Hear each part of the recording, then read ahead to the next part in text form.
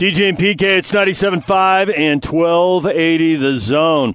We're joined now by RSL goalkeeper Nick Rimando. He's joining us on the Sprint special guest line. Lease any handset and get an iPad for $99.99. Visit the local Sprint store near you. Nick, good morning. Good morning. So the countdown is on. You announced your retirement at the start of the season, and now it's down to 4 games left.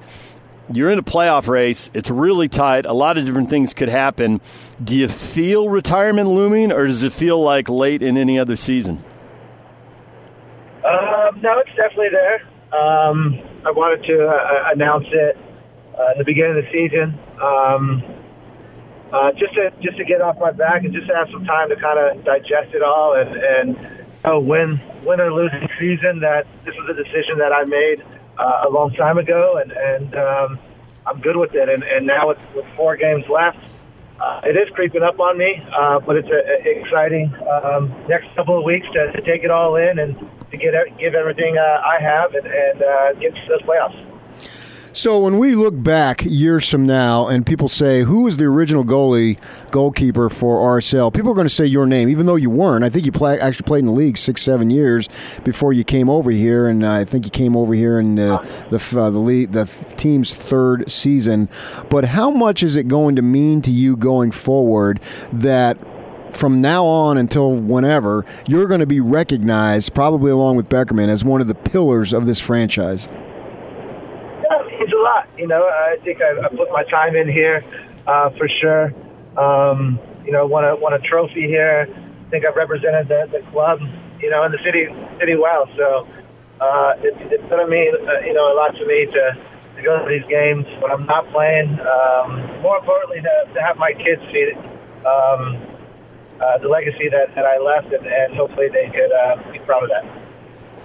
So what do you think you're going to be doing in retirement? I mean, your LA roots run pretty deep. Do you move back to California? Do you stay here with your kids know this is home? What do you think you're going to do? Yeah, I don't know. I mean, there's some options right now. A couple teams have reached out. I would love to stay in the game, obviously. I think it's my duty to give back to this next generation and help groom what's next in soccer in America.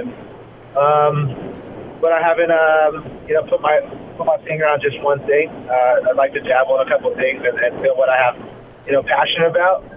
I think there's some surgeries in the near future that I'll have to get done and just go from there. And obviously, I think I'm going to miss the game right now. I think I'm in a really good spot and happy with my decision.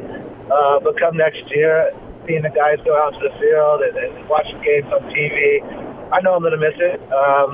That's no doubt. But I think my body's going to be a bit more happier next year. Yeah, you're 40 years old now. You've been in this league for a long, long time.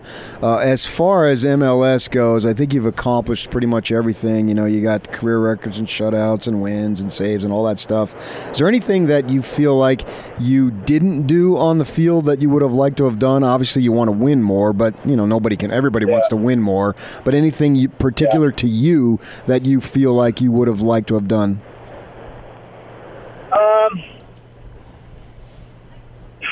I mean, it's small details. But I wish I would have took a PK in Kansas City in the MLS Cup. Yeah, there you go.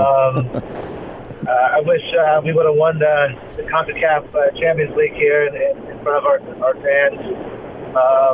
Maybe dabbled in playing abroad somewhere. The opportunity came about going to Mexico at one point and Holland. But all in all, when I look back at my career, it's something that I can't be too disappointed about. It's something that I never thought I would be playing 20 years in Major League Soccer, see the growth of this league, see where it is today, and I can look back and be happy about that. Yeah, I mean, there's always would have, could have, should have, but I'm happy what I've done in this field. Nick Rimando, RSL goalkeeper, joining us here on 97.5 and 1280 The Zone. So it's going to be the 10-year reunion of the team that won the MLS Cup in 2009.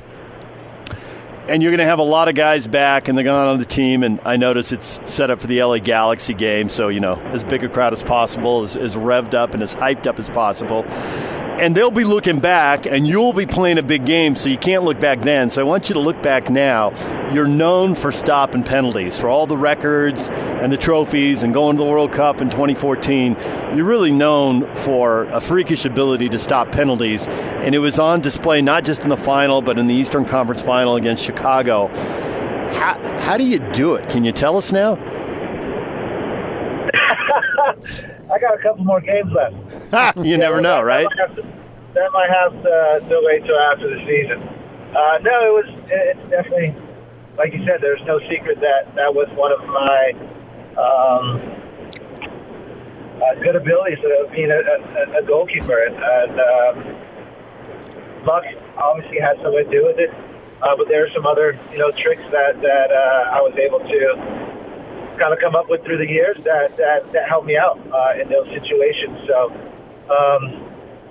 back then that was a big part of our run, and I'm happy that all of those, the skill, the luck, everything came together to lift that trophy. But yeah, I guess that was something cool that I added to the position.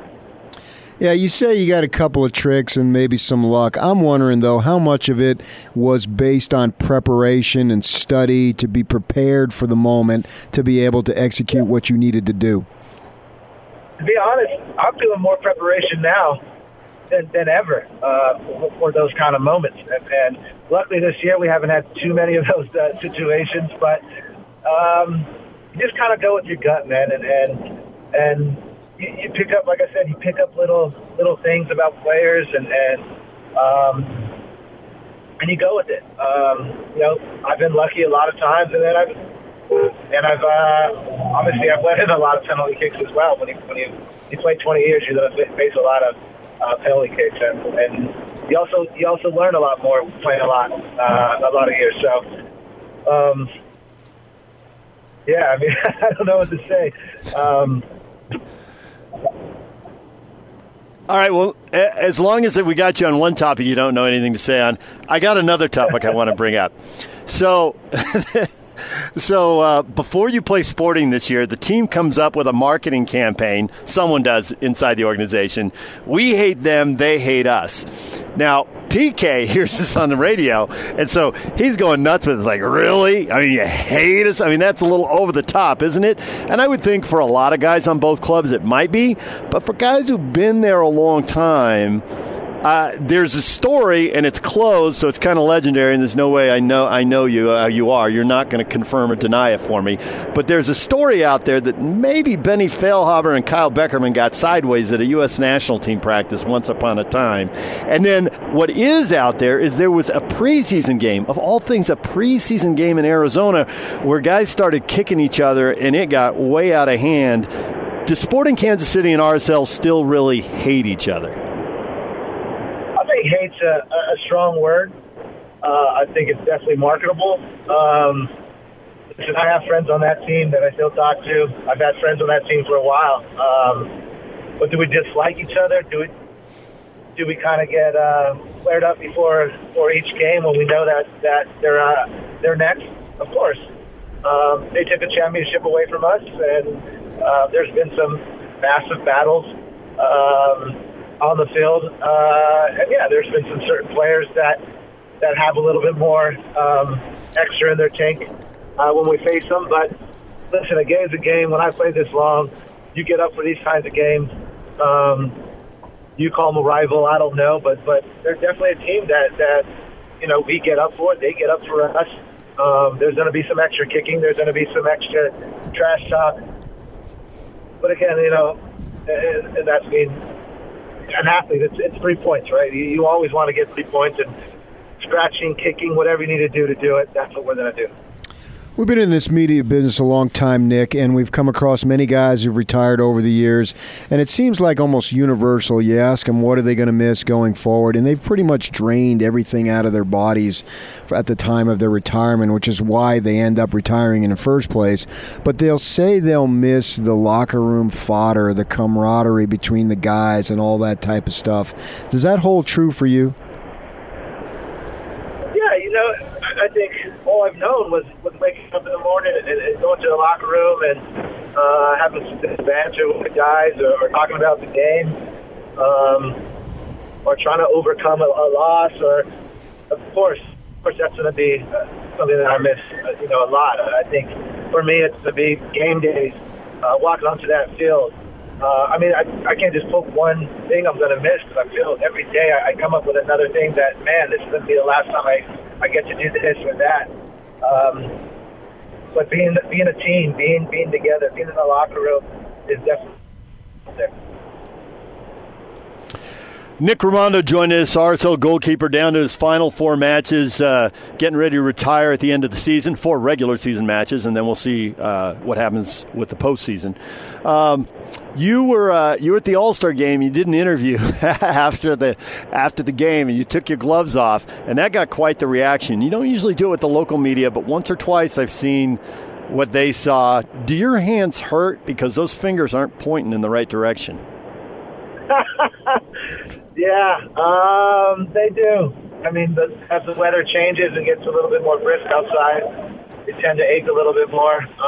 Something that I haven't dealt with the last 10 or 15 years or so. But, yeah, there's jokes around the league. There's jokes in the locker room about my fingers. And I think if you go in any other locker room, the goalkeepers are going to have the same or pretty similar fingers that I do. And it's just part of the game. It's part of being in the position. You're going to put your fingers in some nets. You're going to put your fingers in the ground and get some balls. Just part of the position and something that I know that I'm not going to be a hand model in the future. All right. Well, if you ever run into Nick around town, be careful about looking at his fingers unless you have a strong stomach, because there's some pain associated with those joints. Holy cow. That had to have hurt. Well, Nick, we appreciate a few minutes. Thanks for joining us. Yeah, thanks, guys. Appreciate it. Nick Rimando, RSL goalkeeper, and they are at New England Saturday, and then they'll be home to face the Galaxy with the 10-year celebration, and Javi Morales will be honored, and his number and name will go up on the wall next to Jason Kreis, and then they'll play a really big game in the playoff race with the Galaxy. That's Wednesday night. All right, DJ and PK, it's 97.5 and 1280 The Zone. Coming up, ready for a little college football, PK? No. Ryan Abraham, USCFootball.com, beaten in overtime in Provo, and now getting ready to host the Utes. What kind of shape is USC in? We will talk with Ryan Abraham next. It's DJ and PK. It's 97.5 and 1280 The Zone. And now, attention, top of the wire on 97.5, 1280 The Zone and the Zone Sports Network. Major League Baseball Giants manager Bruce Bochy became the 11th manager to win 2,000 games in his career as the Giants beat the Red Sox 11-3. NFL football, Thursday Night Football, it's the Titans and the Jaguars in Jacksonville. The game kicks at 6:20 on the NFL Network. You can listen to it on 97.5 at 1280 The Zone. The Saints will not name a starter to replace Drew Brees this week. They will play both Teddy Bridgewater and Taysom Hill the position against the Seattle Seahawks, according to head coach Sean Payton.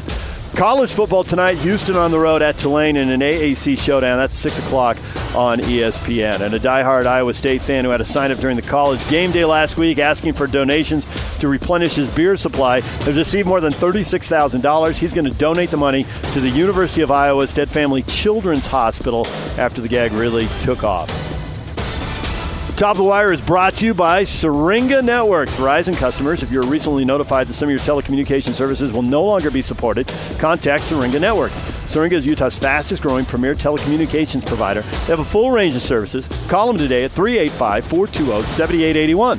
That number again, 385-420-7881. That's Syringa Networks. This is Hans Olsen and Scotty G. It's what you want. Mike Huguenin from The Athletic. Explain this USC Trojan team to me. Are they dangerous? Are they not as good as we thought they were? What is Utah about to see? I think Utah is about to see a team that, if it gets hit in the mouth, can't really respond because it's not very physical. The fact that Utah easily handled a BYU team that beat USC, that, if I'm a Utes fan, I'm thinking, unless we mess up, we are going to physically dominate the line of scrimmage in this game, and I think that's exactly the case.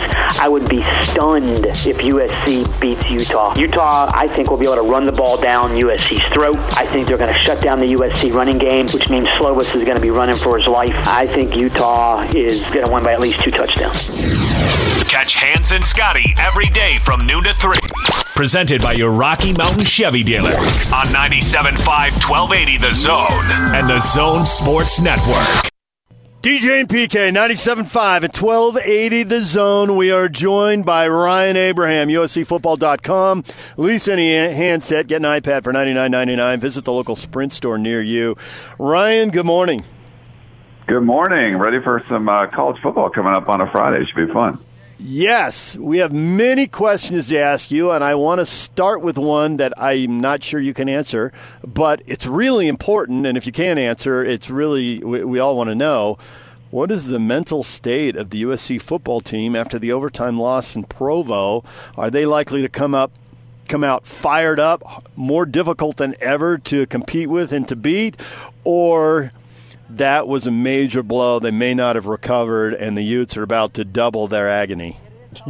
Yeah, it's a great question. I think when you look at Washington and conference, they really bounced back from the loss to Cal and just took it to Hawaii the next week. That wasn't the kind of attitude. It wasn't like this chip on our shoulder, frustration team that we've seen at practice this week. The players we talked to, the coaches we talked to, it was more of like kind of an upbeat, like, hey, Clay Helton said after the game, we're built for this, and it just seemed like the attitude was a little bit different. I'm not sensing they're going to dig deep and say this is a game we have to have.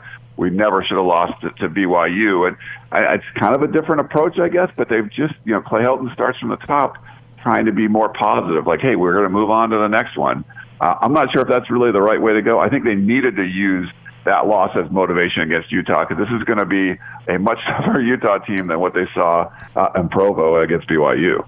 Yeah, I was at that game, and I went to the covering the SC portion of it, and I totally took that, Ryan, that when Clay Helton, from the second he sat down, it was all going to be positive, and this is a special group, and this is just a non-conference loss, no big deal. Basically, we're going to fight on, to coin the phrase that SC is known for, and I was wondering how much of it was spin.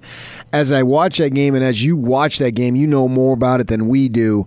What are things that you think specifically surprised you about the way SC played and didn't get the job done? Well, I think the big thing is when the offensive line for USC is, they patched it around a little bit, and, it's probably 6 or 7 deep, but they feel pretty good about those guys. And they played well, I think, in the first 2 games of the season, but they just did not perform against BYU. Similar defenses when Utah played BYU, where they're dropping 8-man, into a zone and having like rushing 3 guys. It just seemed to really bother USC's front 5. And when we saw Utah just really expand the lead in the second half of that game, USC wasn't able to do that. Zach Moss would go off, and they just ran the ball and pounded that front that was undermanned. And USC wasn't able to do that. And I think they needed to just perform better on the offensive line and be able to inflict their will. Clay Helton said in that press conference, too, that they ran the ball well. They averaged 3.8 yards a carry against a 3-man front. I mean, it wasn't a overpowering, powerful box. And I'm not sure what, the issue there was. But to me, that was the biggest surprise. I thought this offensive line was going to be better, and they just didn't do that well in that game. And they needed to. When they stopped throwing the ball more and ran it, they had to get a better average than, 3.8 yards when they needed it, especially in overtime. They just weren't able to run the football, and I think that was the big difference. Have you heard much from Slovis and what his mindset is after throwing 3 picks? Yeah, it was pretty similar to after the win. I mean, he's just like an even-keeled kid, and we thought there'd be a difference in him playing on the road, and also instead of playing like an overmatched man coverage that Stanford played where the USC receivers could do what they wanted, we saw those BYU linebackers kind of drop back and take away some of those intermediate routes that he really liked. And for him, I think it's a lot about the decision-making. Make sure you go through the progressions, because they kind of took away what the first couple guys that he was, loving to throw to.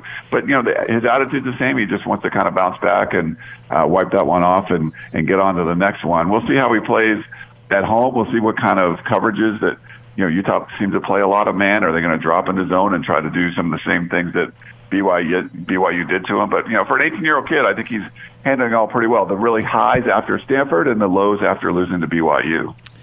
You look at Utah's offense, Tyler Huntley is obviously playing the best ball of his college career. He has been certainly brilliant. You can argue that the competition hasn't been better, hasn't been good enough, but I still think that he has been at the top of his game. With that in mind, he's a different quarterback than when SC played them the last couple years, and this year, so good, under center more of a downhill running attack with Zach Moss. I'm wondering about Utah's defense, because I thought BYU did fairly well offensively running the ball. Clearly, in my mind, Utah is better. How do you think that situation is going to play out? Yeah, for Tyler Huntley, he looks like a different quarterback to me. He's added like 15 pounds of muscle or something, and he's making better decisions. I don't think he's running quite as much, and I think he's trying to protect his body more. And USC's really had a problem with quarterbacks who are mobile. We saw Zach Wilson have a nice long touchdown run in the game against USC, and between him and Zach Wilson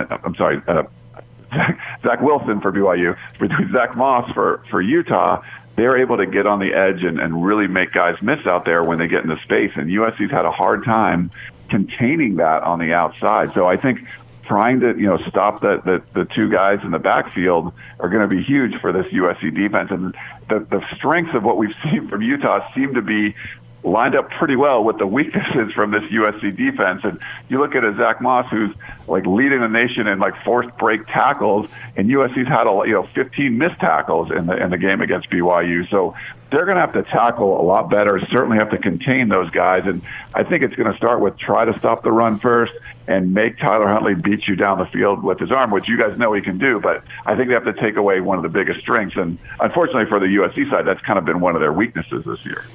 You're right about that portion of the game, strength versus weakness. What about strength versus strength?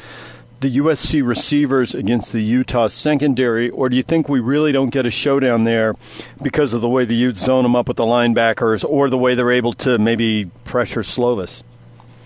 Yeah, I think that's got to be – USC has to utilize that. When you're going to go into a battle like this, the strongest point of this team is their wide receivers, and they're not sure about Amon-Ra St. Brown. If he's going to be able to go, that would be a big blow. But, who's Jalen Johnson going to be covering? And, I think Kedon Slovis is going to have to go back to what worked against the Stanford game, and it was mostly the passing attack with some run mixed in. And obviously, you guys know it's a really good overall secondary from Utah, but USC's wide receivers are ridiculous. Probably the best in the conference too. So I think that's where you're going to have to watch this matchup and where Kedon Slovis is going with the ball. He might have to go to a second or third read, or is he just kind of, when he felt uncomfortable, was he just throwing to the first guy? It didn't matter who was there. If there was a linebacker, in coverage underneath that he didn't see, I think he's definitely got to make sure and go through those, because you have to utilize Tyler Vaughns, Michael Pittman, and if Amon-Ra St. Brown's available, because those are the strength of your team. So if you're not doing that, I think you're doing your team a disservice.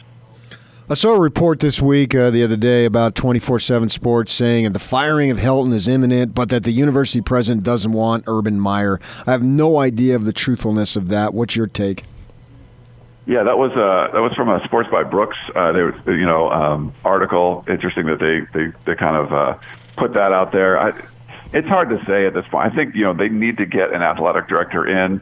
I think that's going to be a huge part of it. But Carol Fultz, it's pretty clear the new president is coming in and is wanting to make a lot of changes. She came into the university with a lot of problems. I think you come in and look at it and go, wow, this is a great place, but there's a lot of bad stuff going on. So I think she's just started the process. One, forcing Lynn Swann out of there. The next big step will be bringing in an athletic director. And I think the clock is ticking because you don't know. USC's got Utah and at Washington, at Notre Dame. They could be 2-4 after that stretch, and you want to really be ready with an athletic director as soon as you possibly can if you have to make some sort of change. So I think she knows that everything's on the clock. I don't know if anything's been decided like that definitively, but it seems like things are in motion, and these next 3 games are all important for Clay Helton and probably the entire athletic department. If they lose to the Utes, you think 2-4 is inevitable? I mean, we saw Washington lose at home, but I still think they're that was weird lightning delayed game. I still think they're a better squad. I think Notre Dame's really good too. This is a must win, I think, for Clay Helton and USC because if you're staring 2-4 right in the face, and after 5 and 7, that's inconceivable. You just can't think of something like that. And to me, the BYU game was key because there were certain games you couldn't afford to lose because you're coming off that, and that's what you guys talked about when the way he was talking in the post game presser is just like, no, I don't think that would be acceptable at all. You're a team with more talent. You had all those hiccups last year. You couldn't afford to have any this year. So right now, I think it's a must win for Utah. Because if you lose this one, it's hard to picture them going into the bye week not being 2-3, and then losing coming out of that at Notre Dame going 2-4, and then the fan base will be irate at that point. And I just don't think there's any way Clay Helton could save his job if he was even still the coach after 2-3 going into the bye week. That might be a time where they make some kind of change too. Yeah, you speak of that fan base, and back from my experience years ago working from the Daily Breeze and the Paul Hackett time and some other times where it didn't turn well, I've seen the crowd turn on those guys during the game, after the game. If they have some struggles, how do you think the crowd will respond? Well, what are you guys going to watch Friday night is that because the Fox pregame show and halftime show is going to be there, you have Reggie Bush will be back in the Coliseum, covering a USC game. He hasn't done that before. He hasn't been around because the NCAA doesn't allow him to be associated with the university. Matt Leinert's there, but Urban Meyer is going to be there as well, and that's the big rumor always going around. He's coached at Utah, obviously won championships at Florida and Ohio State. Are they going to start cheering for Urban if USC's down big at halftime when he's doing the halftime show? I mean, there could be some really crazy drama with the crowd. Last year they flew a plane over the Coliseum asking for Clay to be fired. If they're losing at halftime and they got Urban Meyer in the building, I don't even know what's going to happen. I'm curious how many people are going to be in the building. Friday, it's 7 o'clock Mountain Time, which is 6 o'clock Pacific Time. People getting off work, trying to get through traffic to get there. Is this going to be a full house? Is it going to be 2/3 full? What's it going to look like? I think probably closer to 2/3 full. They had, the new capacity is about 77,000. They had a little over 60, 62 or something for Stanford, but there was a little bit of optimism then. That optimism, I think, is gone. So between a Friday night game and, the team losing at BYU, I don't know. I mean, it might be somewhere in the 50s, which is a shame for a matchup like this. But, the Reggie Bush and Urban Meyer factor, maybe more people come. You'll probably see a lot of people kind of arriving in the second quarter just coming off of work. But it's not the ideal situation to have a Friday night 6 p.m. game in downtown L.A. It's just it doesn't work with traffic all that well.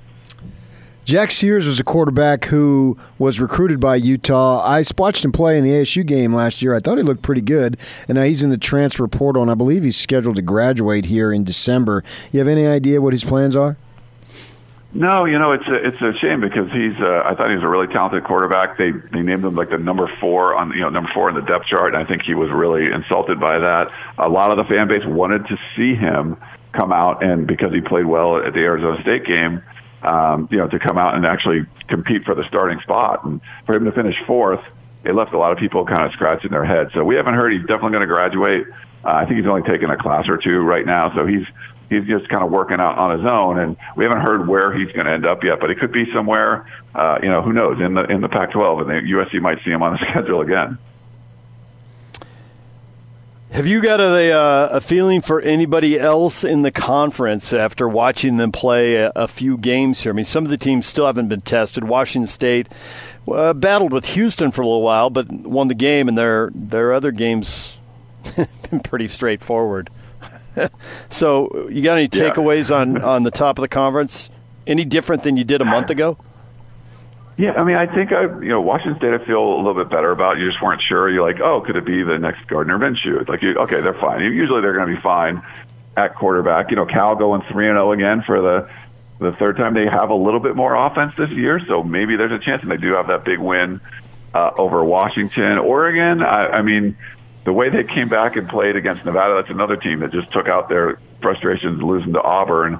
I'm still waiting to see. I kind of still feel like Washington's going to be the winner of the North. And, in the South, it's kind of the way you thought. ASU maybe didn't expect to be 3-0, but they're going to be all these NFL type of games the whole time. And I think Herm Edwards like 5-1 in games that have been decided by 3 points or less. And that's not going to be able to continue, but kudos to them because they've been able to win those really close ones. So it's just still, Utah is still the winner for me in the South. USC has the most talent, but I just think Utah's got the edge. So in the North, it's a little, more interesting, I think, than it was before. Could it be this year, the Washington State year, where they finally get over the hump and win the Apple Cup? Until they do that, it's hard to pick them. But I'm still going to go with Washington in the North right now. Well, Ryan, once again, we appreciate a few minutes. I mean, we're getting to the point where we might need to put your name on the show. You're on so often. Thanks for coming on again. Thanks for having me, guys.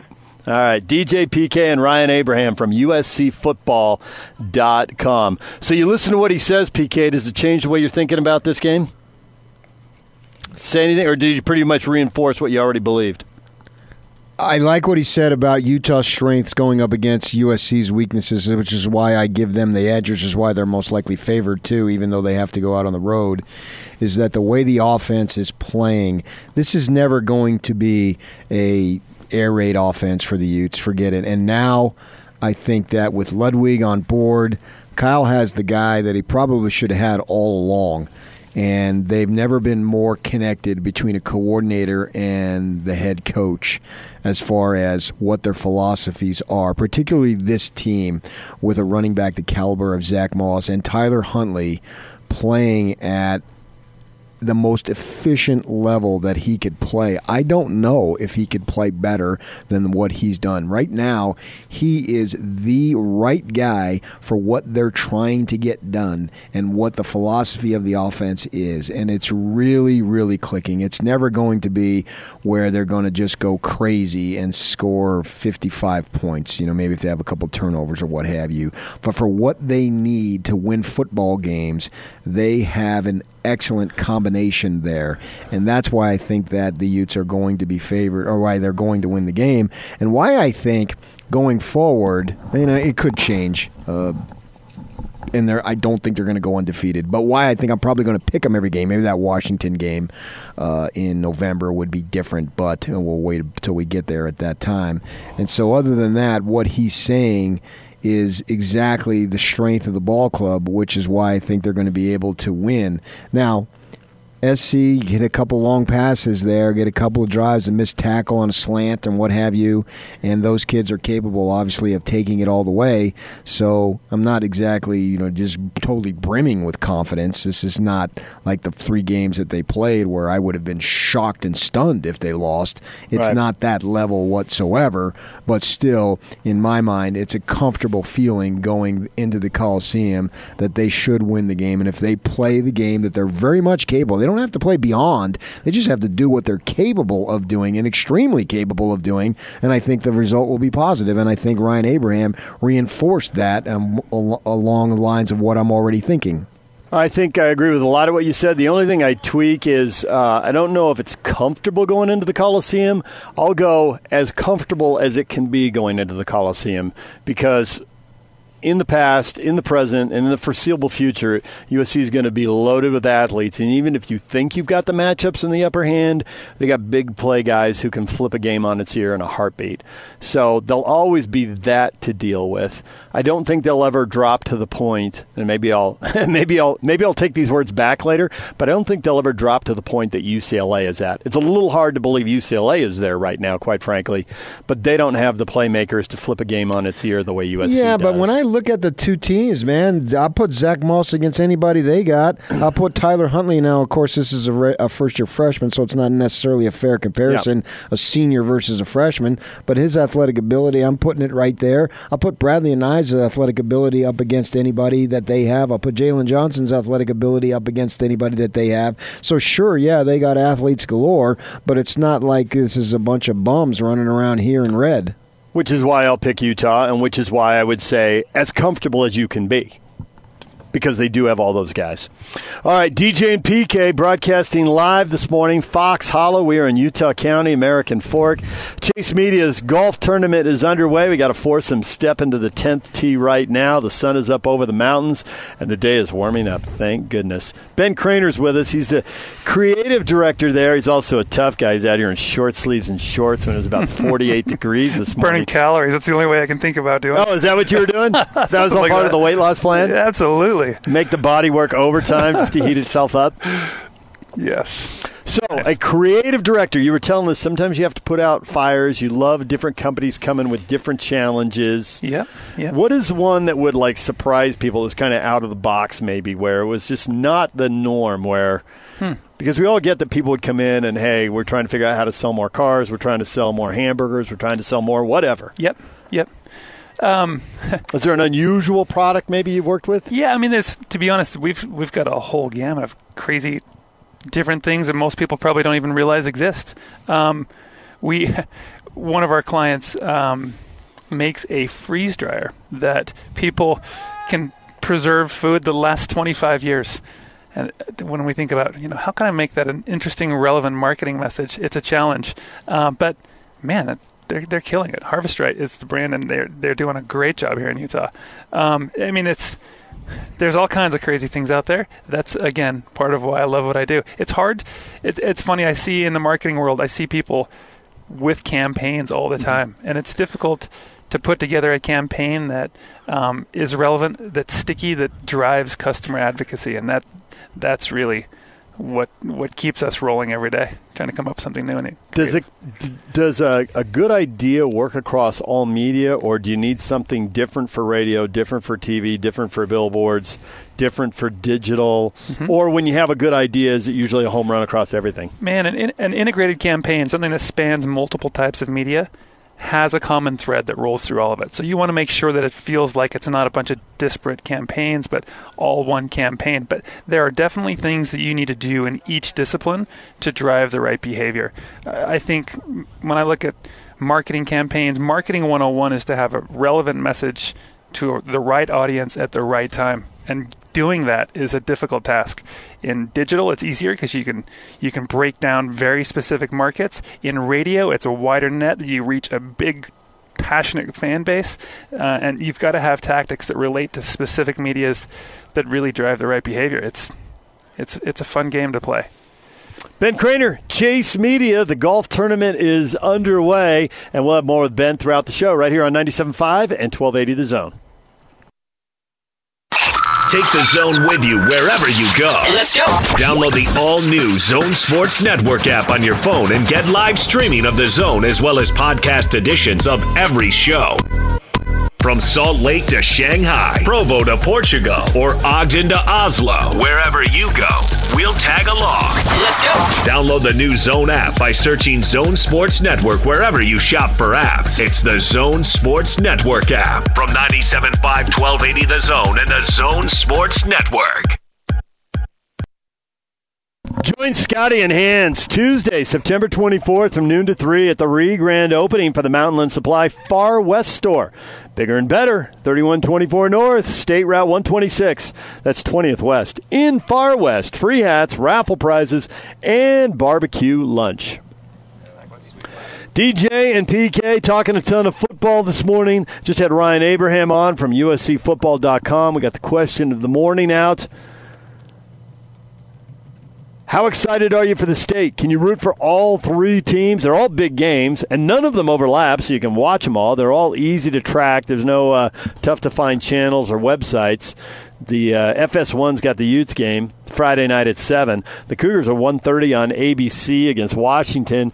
And then it's a Mountain West Conference opener with Utah State at San Diego State Saturday night on CBS Sports Network. PK Daniel says he's calling it now. It's a clean sweep for all three in-state teams.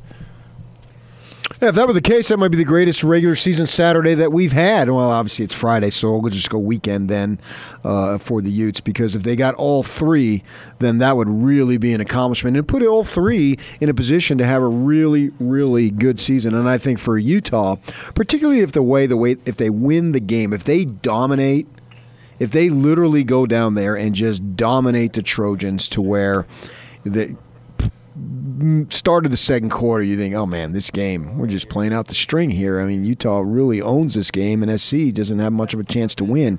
If that's the case, then Utes are minimum going to the Rose Bowl. Michael goes the other way. Michael posting on our Facebook page, DJ and PK, more like all three lose, especially BYU. Ha ha. I mean, if they all lose, what's especially? You know, it's like, if Kyle Whittingham walks out of the Coliseum with a loss, you say, yeah, but BYU especially. Well, what does especially mean? Either win or you lose. Well, they'll especially lose. I mean, so yeah, I think he's saying that if he had to pick one, he would go with the Cougars, I guess. If all three lose, I'm not going to work next week. I'll just. That's it? You're shutting it down? Yeah. I'm out. Too negative for me. No, come on. You're Jersey negative. You should be thriving on that. It's like, as you once screamed, the air I breathe.